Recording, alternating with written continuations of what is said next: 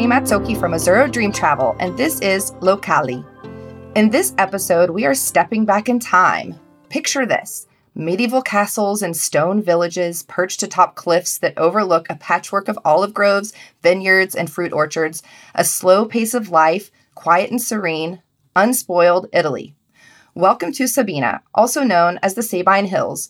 Here, about 60 kilometers or 37 miles northeast from Rome, we find ourselves sitting with Sally and Guido of Convivio Rome, a local small business that specializes in Italian cooking classes and culinary activities that promote environmentally sustainable and socially responsible culinary tourism.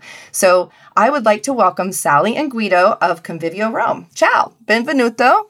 Ciao, thank you. Ciao, thank you for having us. Thank you guys so much for being here. How did you guys meet? You might want to go into what your inspiration was to begin Convivio Rome.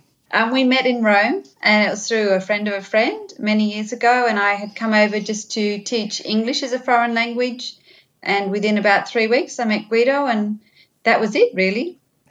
Was it love at first sight? Absolutely. I'd thrown my 3 coins in the Trevi fountain. That's why I came back to marry a Roman as well. Oh, that's the key. That is the key. I've heard to throw the coin in the Trevi fountain. So basically, we were running in the early 2000s. Around that time, we were running a tour company in Rome. Actually, a very small tour company. We were giving walking tours around the city of Rome, and we started getting requests at the time for cooking classes. People wanted to get out of the city of Rome and try a cooking class. And since I had a passion for cooking, and prior to that time, I would have been working for about 10 years of my life as a food editor. I thought this is a great idea. So we started running just a few cooking classes here and there, maybe once or twice a month, and they became more and more popular. So once we moved to the Sabine Hills, about 5 years later, we decided to start cooking classes and cooking holidays full time. So it kind of came from demand, so to speak, and passion as well. So you guys are located in the Sabine Hills. Some people say Sabine Hills or Sabina. It's a really interesting region that a lot of people don't really know about. And it has a very particular history, an interesting history as well. So just a little background, the Sabines were an Italic people who lived in this area in the Apennine Hills before the founding of Rome in the 8th century BC. They kind of had a tumultuous history with the original Romans, who were mainly men. And according to scholars and historians, Romulus, the first king and founder of Rome, kind of had a lot to do with some wars in the region with the Sabine people. Would you like to kind of tell the history of your region or your area? Yes, from that episode about the rape or rapture and rape of the Sabine women, which is a very dramatic episode, which is part of the legend of the foundation of Rome. Then eventually the Sabine actually ended up being a big part of Rome's history, the city of Rome. And 3 out of the 7 kings of Rome were from the Sabine Hills, were from around here, from Fara Sabina, or the ancient name actually called Cures. And there's plenty of archaeological evidence of that as well. And so that tells you the importance of the Sabine tribe in their contribution in the foundation of Rome. If you go near the Trevi Fountain in Rome, and there's the Palazzo Quirinale just at the back, the Quirinale was their hill. Rome was made out of 7 hills, and that was the hill that was conquered originally by the Sabine Hills and kind of developed. And it comes from the name Quirino. Quirino is their god. Be like god Zeus in Greece. So it was their most important god. The hill was named after him. But the most important, actually, most of the beautiful buildings and villages and towns that you see here actually date back to the early Middle Ages, and that's really the truly recognizable background historically of this area. You have an early monastery here, which dates back to 600 AD, called the Fafa Monastery. It's still working as a monastery, probably one of the oldest in Europe. And all around 1,000 years ago, people start building villages on top of the hills, and that's for defense. Because we have a lot of invaders after the fall of the Roman Empire. The Lombards came all the way from Sweden, from southern Sweden, and settled here and in other areas of Italy. We have many others. So the local people kind of started seeking protection from the local aristocrats and lords. So those people would build the castles, and everyone else would build a more humble homes just surrounding the castle. So that's how the villages were originated around here in the Sabine Hills and in other parts of central Italy as well. Right. Yeah, it's extremely interesting how, of course, all of these, as you were saying, the medieval villages, there's so many in that area perched on top of these hills. And as you said, it's for protection from invaders. So why did you choose Sabina? I know you were doing these tours in Rome, the walking tours. You started doing some culinary tours, and people had interest in kind of finding some interesting trips outside of the city of Rome. They wanted to see more of the authentic side of Italy, the countryside. So why Sabina? Why this area? Sabina, for me personally, has a very important place in my heart because it takes me back to my childhood, living in Rome and growing up in Rome, because that's where I'm from the city of Rome. And my parents, as many other people back then, and we're talking about when I was little in the 70s, they would travel to the countryside, to the countryside that was on their side of Rome, so to speak. So for us, it was the north side of Rome, and to get good food, because that's where good food was produced, in the countryside. So we'll come around here, and my dad actually had a good friend that had a large farm, and had it going for a long time. And so they would produce, we'll go around cheese producers, we'll get cheese and ricotta freshly made, and maybe some salami and guanciale, prosciutto, and of course olive oil, because this is what the area is famous for: beautiful extra virgin, super light in flavor olive oil to take back home, to take back to Rome. So we will make this into an excursion, sometimes a couple of days, kind of staying over with friends, and we'll just go around and collect the best food essentially, and we'll take it back to Rome. So this was one of my memories, and as most important memories about this area is related to food, of course, and wine as well. There's a little bit of wine being produced around here, and always love the landscape of this area, so full of olive groves everywhere, and also fruit orchards.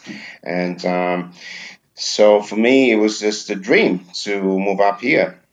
Correct me if I'm wrong, but that area was one of the first areas that had the DOC recognition for olive oil, Exactly. Was it not? Precisely. It was back in the 70s, so before any other olive oil producing area in Italy. So Sabina, DOP olive oil, so as you were saying, protected designation of origin olive oil, came first, way before Tuscany, Umbria, or anyone else. Sabina is located in south central Italy. So as you were saying, it's right outside of Rome. It's less than an hour from Rome, yet it also neighbors another very famous region, which is Tuscany. Except there are no tour buses, nothing commercial. It's truly off the beaten path. Still, your location is quite convenient for travelers. So let's discuss how convenient it is to get to Sabina from Rome, but also how accessible it is to other areas of interest. Absolutely. There's the good thing, and actually one of the many reasons why we moved here is that there was already an excellent modern train taking you from Rome up to the area, up to the local station, and it's a train that departs every 15 minutes, fully air conditioned, and it's on time pretty much all the time.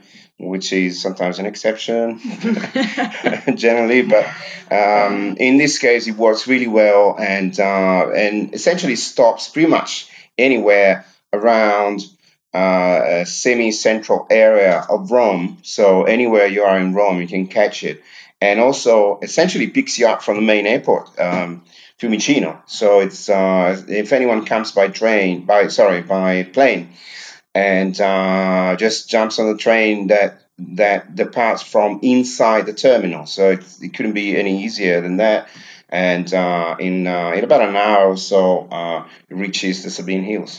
To get to the train station, there are buses as well if people want to catch public transport around.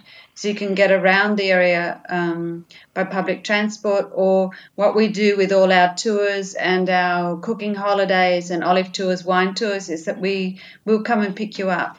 So it's very easy to like come and visit this area without needing a car. It's very accessible. We've had so many people say to us, "Oh gosh, it was so quick. You know, I thought I'd be traveling forever," but in fact, it's a direct line. And also, the other thing that we always do is we send people train directions. Like really, I find out where they're staying in Rome, and give them from door to door, times, etc., timetables, how to get everything. So it's very, very easy to get to us. And Sally's very, very careful and precise in doing that and sending the directions. And that's one of the most frequent comments we've been getting. How precise the directions were to catch the train. So very, very easy. I'm so precise because I've traveled a lot, around Europe and America, Australia, England, Southeast Asia. So I know what it's like to get to a foreign country and not know where you're going. So it's really, for me, it's really important that I give really, really precise, directions. So it just takes the stress out of it, makes it much easier, Yeah, and it makes people feel taken care of. Well, it's always an adventure on the Italian trains or, public transport, but you kind of have to have that open mentality. You kind of have to go and know that things just aren't going to work exactly like your home country, and just kind of be open to that. But I think it does help when people like you guys, like you said, will show up at the train station or bus, station, help to kind of say, hey, here we are. You guys are okay. Everybody's taken care of. And I think nobody or not many people realize that the train station begins in the airport. I think that's important to kind of note, because when you arrive at the airport, you don't have to go anywhere. It's all right there. And especially you guys are so close to Rome, it's kind of like almost a direct line. So that's really important when you're traveling from place to place, especially when you're tired and jet lagged. It's always important to me anyway. So now we're going to talk a little bit about your definition of sustainable or slow travel. In your opinion, what is it? And how do you feel that travelers gain a more authentic experience by supporting local businesses with this philosophy?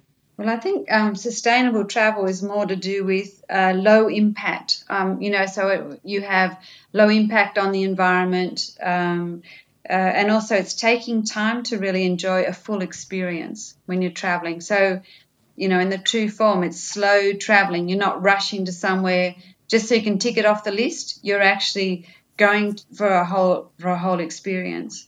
I think within that, people get a chance to meet the locals. They get to spend time with us. They get to enjoy the beautiful scenery as well.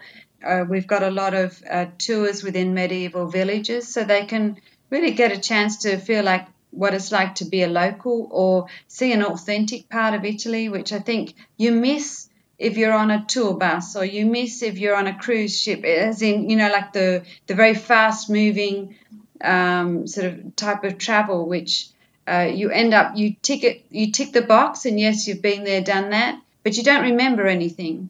I've seen people with us, they'll get to see the view from our balcony, from our home terrace, and they'll just stand and stare because it's so beautiful. They can't believe it. They've seen it in picture postcards, but they've never seen it in real life.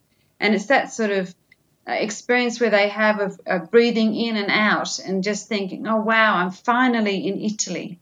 that's the sort of feeling I think that people can have when they take a sort of a slow travel philosophy to visiting Italy. Yeah, It's also small groups that obviously small groups are more sustainable, a lot more sustainable than big groups, because first of all you don't need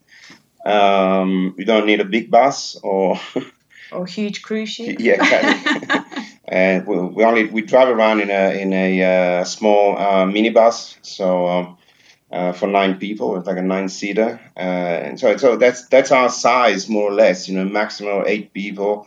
On certain tours, you might go up to 12, but that's pretty much it. So it's very personalized. It's very personal, and people get to enjoy it a lot better. And towns don't get overloaded with thousands of people at a time, which is what happens sometimes in other areas of Italy.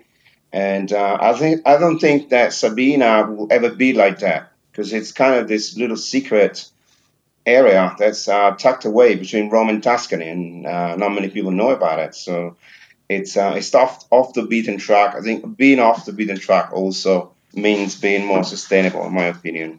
That's a good point that, it is more personal. It's when you are traveling in smaller groups, because you get to know not just the other travelers really, but also the locals who are planning these experiences for you. And so that creates those memories. We've had so many travelers with us who, they come and they say, we did this large group trip once, but this is just totally different, because we tend to spend more time in one area where you get to know the culture a lot better. And that creates those lifelong, memories that people don't forget. You aren't going to remember taking that picture in front of the Colosseum. It's going to be that local experience, that kind of off the beaten path, experience that you have at the Colosseum, maybe, that you're going to remember. So I think it's important to, really focus on sustainability when we choose our travel experiences. And on that same line, I love that you guys collaborate with your community and small producers in your area to give travelers a local experience. In that way, you're able to establish personal connections to, as you were saying, this very untouched area. So let's talk a little bit about some of the experiences that you offer travelers who desire a slow travel experience. Well, first of all, because there's a whole series of them, and some experiences are for the day, just for the day.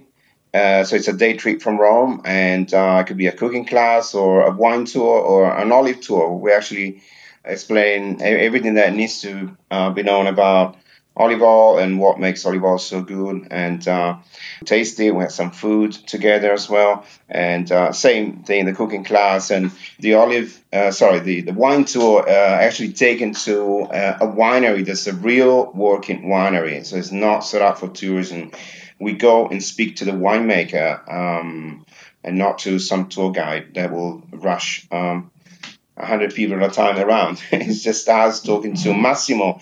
Doesn't even speak English. I'll do all the translation, of course, and interpreting. And that makes it really authentic. It really explains his passion in making wines. This is an example of what we do. And cooking classes are always say the ingredients we use are all from local producers, and I can stand on my terrace and point where the wine comes from, where the cheese comes from, and the meats and everything else. So it's all very much very, very local. All these experiences can be combined together into short holidays of 3 or 4 nights.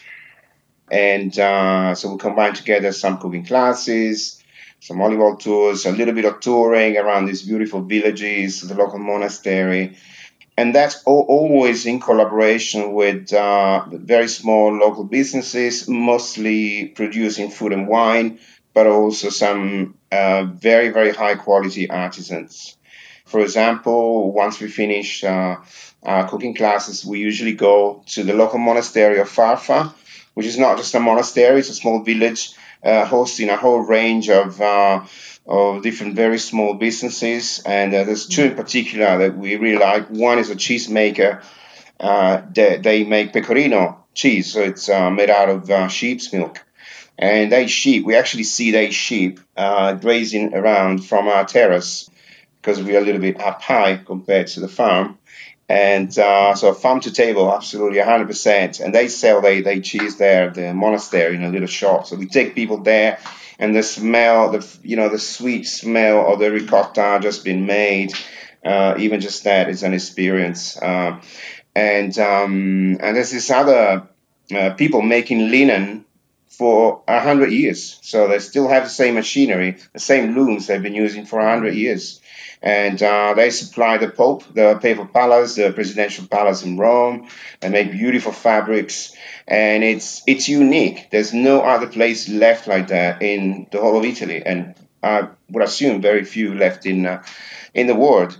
And so it's a great way to support them and take people there, because what you get from there is absolutely incredible. It's really top quality.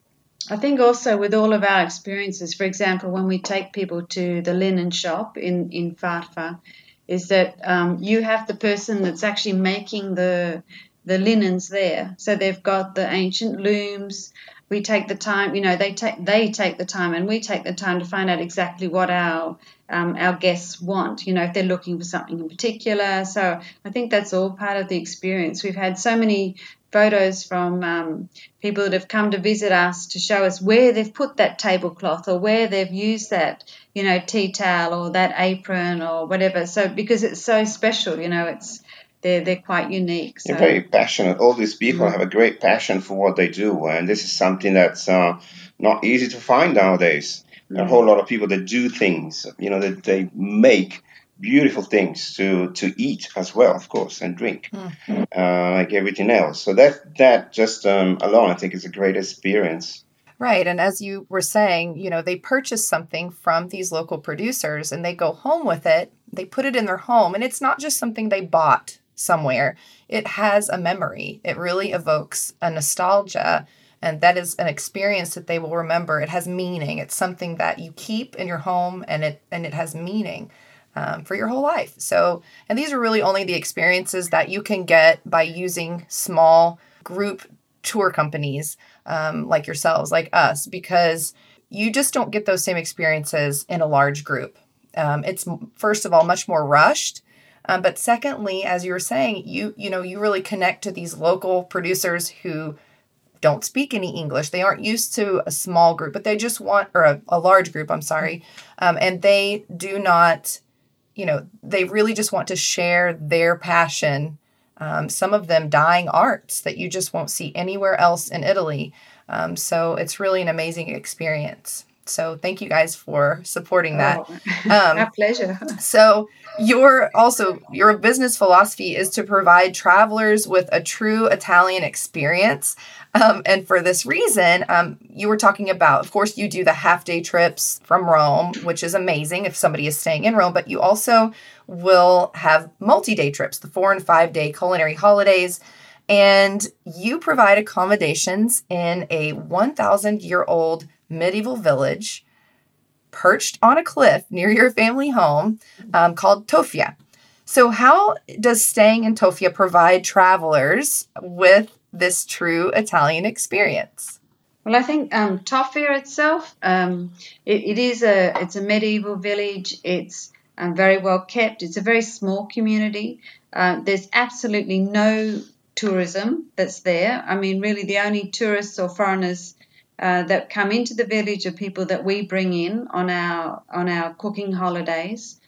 It gives people a chance because they're put in accommodation in small apartments, and these apartments are in buildings that are at least 500 years old. So you've got that experience of, they're light and bright and spacious as apartments, but you get a chance to feel what it's like living as a local there. So also the breakfast, we have breakfast down at the local cafe that's in the main piazza every morning. So people then, sit around the table and chat. So it's a very sort of social situation. Because the population is small in Tofia, the locals that want to practice their English will come up and chat to them as well. So there's, they'll get to meet local people, within that sort of atmosphere. Very relaxing. Yeah, it's very relaxing. And also the evenings, the meals are held at a home restaurant. So you're going into someone else's home, that's a local there, and so that's another experience. They'll tell you the history of the home itself, and the food is very much local. So Absolutely. it's all, Yeah. Everyone's very proud of the fact that they're using local ingredients. The produce is the best. People are here for the food. For the whole experience, and so a lot of people are very excited, to have foreigners in the village. So it's quite a unique experience, really. Right. How many times can you say that you have woken up in a 1,000-year-old medieval village, So feeling like a local, going to the markets, just hanging out, So that really is an incredible experience to be able to provide people as well. We're going to switch gears just a little bit. I would love your opinion on the environmental effects of mass tourism on Italy, and how has this inspired you to create more sustainable experiences for travelers? I know, Guido, you said you're from Rome, so you might have some really interesting insight on this.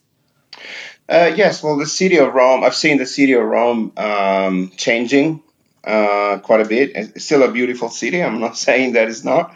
It's absolutely beautiful to visit. But just quite a change since mass tourism. So we're talking about maybe 22 years ago.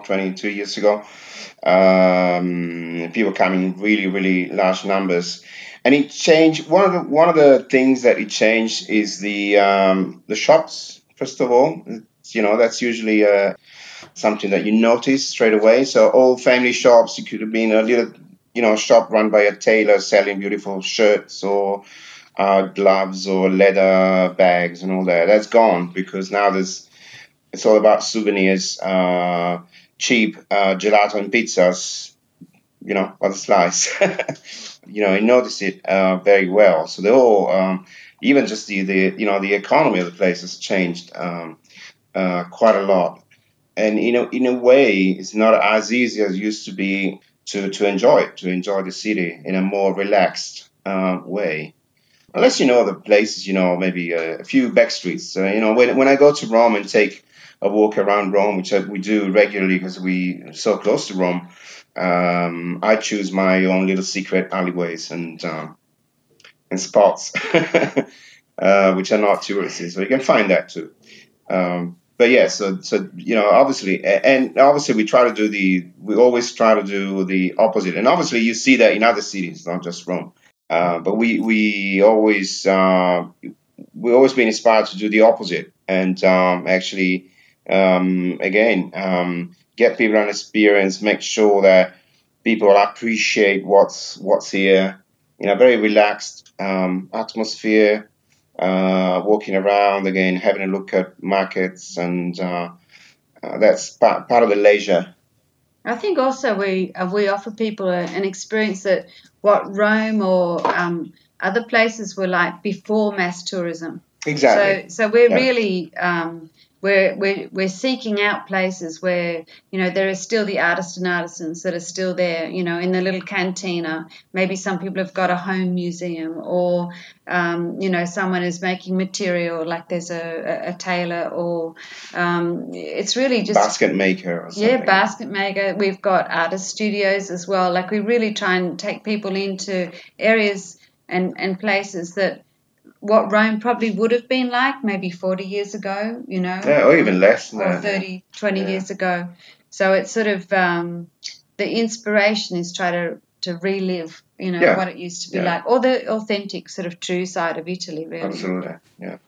Exactly. And I think the purpose, my goal in this podcast, and also through our creating our own travel experiences at Azura Dream Travel, is to inform people that their travel decisions, the decisions that they make and the type of travel they support really does affect the authenticity of the country as well. Because if we make more intentional choices in our travel, it will help to bring back authenticity to cities like Rome and Florence and Venice and even Milan. So I think that it's really important to, like I said, inform people about their decisions, because each decision we make, we all make a difference in supporting these local artisans and producers.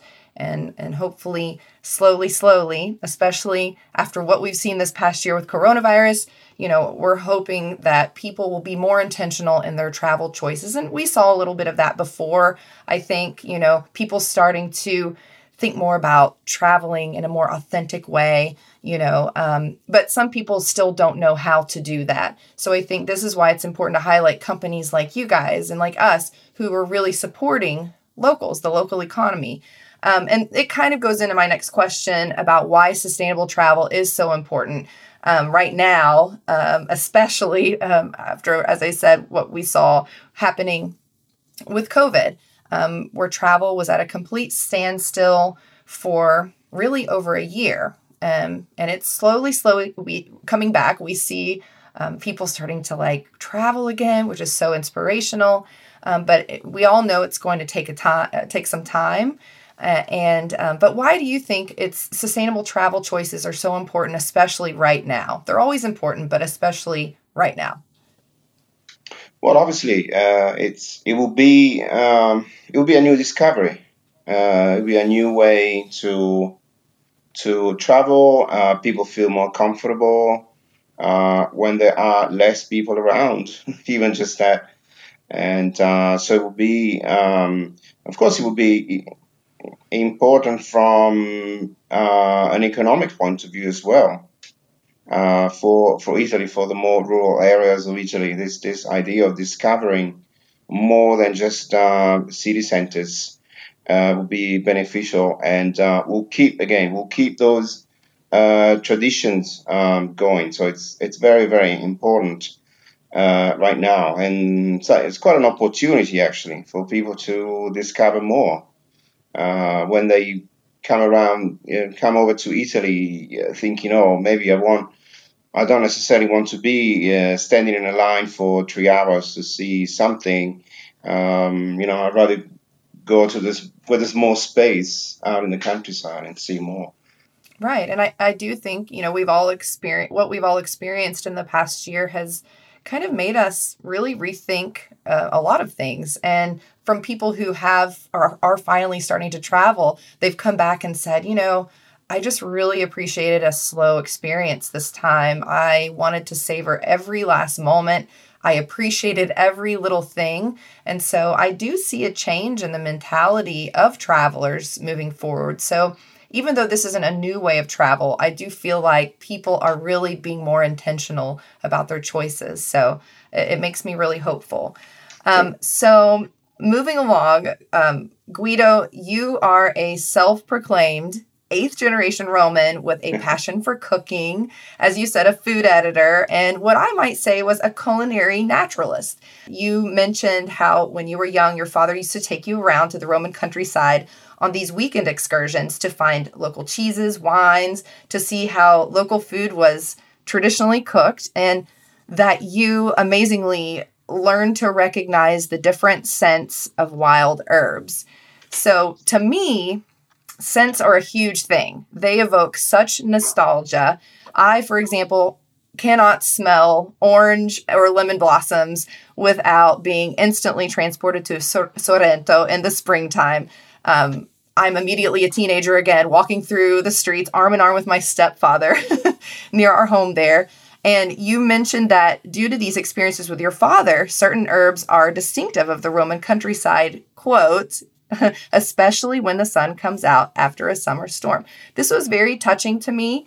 To you, this was a really incredible education. So how do these childhood experiences really get at the heart of what you do? Well, there's obviously a very direct link between that experiences early in life and what we do today.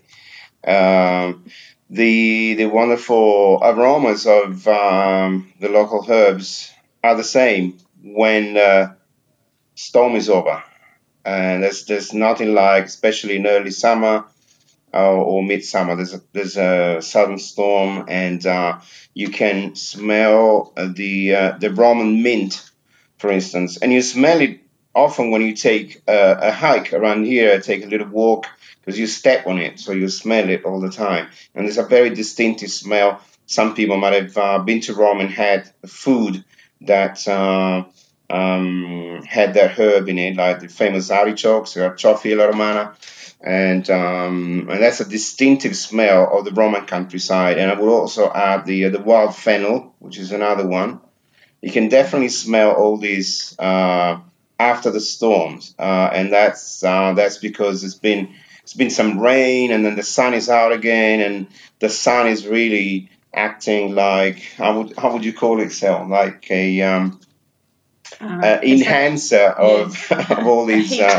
Yes, heats up the herbs, so you can smell it everywhere, and that's fantastic. But also, my dad used to teach me how to recognize some edible herbs, and that's always been a passion for me. Foraging is one of my great passions. So I knew how to pick the wild asparagus when it was the right time of the year, and other herbs that are edible. They're beautiful. I know many, and maybe pick about 12 of them often in all different seasons, and we might serve them. I might get people to taste them. Sometimes I get people to pick them and recognize them as well. We do a little bit of wild herb recognition as well during our walks and tours. So that's a lot of fun too. That's also very, very important part of my life, to be honest. Yeah, it's a really beautiful story. So what nostalgic memories or what smells and aromas do you hope that people will close their eyes and remember when they leave Italy after experiencing Convivio Rome and your special tours? I would say probably, again, the mint we've been talking about, because I get people to smell. Mm. And but also the smell of our local olive oil, which is absolutely amazing. It's the smell of all those herbs combined together. It's a very herbaceous smell. And I had people that said, olive oil never smelled like that, let alone taste like that. It's almost as if it's the first time I've had true olive oil. And in one case, this family was so inspired that they went back home far away. They were from New Zealand, and they started their own olive grove with Italian varieties of olive trees. So their life changed completely. By just appreciating, and as you were saying, appreciating the aromas of what's around here. Right, and it kind of reminds me of a story, of course, when we lived along the Amalfi Coast in the springtime, as I was mentioning, the lemon blossoms, the lemon tree farms, the orange tree farms. I mean, the scent is just overwhelming in an amazing way. And so when we moved back to the United States, what is the first thing that I did? I bought a lemon tree because exactly. I could not, and I live in Kentucky. So clearly it's not the best place to grow a lemon tree, but I could not imagine not smelling that aroma constantly. And so it really, you are inspired by these experiences to go home and relive it in your own way and kind of create your own story from it. And that's exactly what I want people to do with their travel experiences. So thank you to Sally and Guido of Convivio Rome. For more information on Convivio Rome, photos from the interview, and an incredible video of the experience you will have in Tofia, this 1,000-year-old medieval village with Convivio Rome, like and follow us on Facebook and Instagram at Azzurro Dream Travel, or visit us at AzzurroDreamTravel.com. So, Wanderlusters, Azzurro Dream Travel can plan your sustainable dream trip to Italy by connecting you to small local businesses like Convivio Rome. Let us help you create your own Italian love story.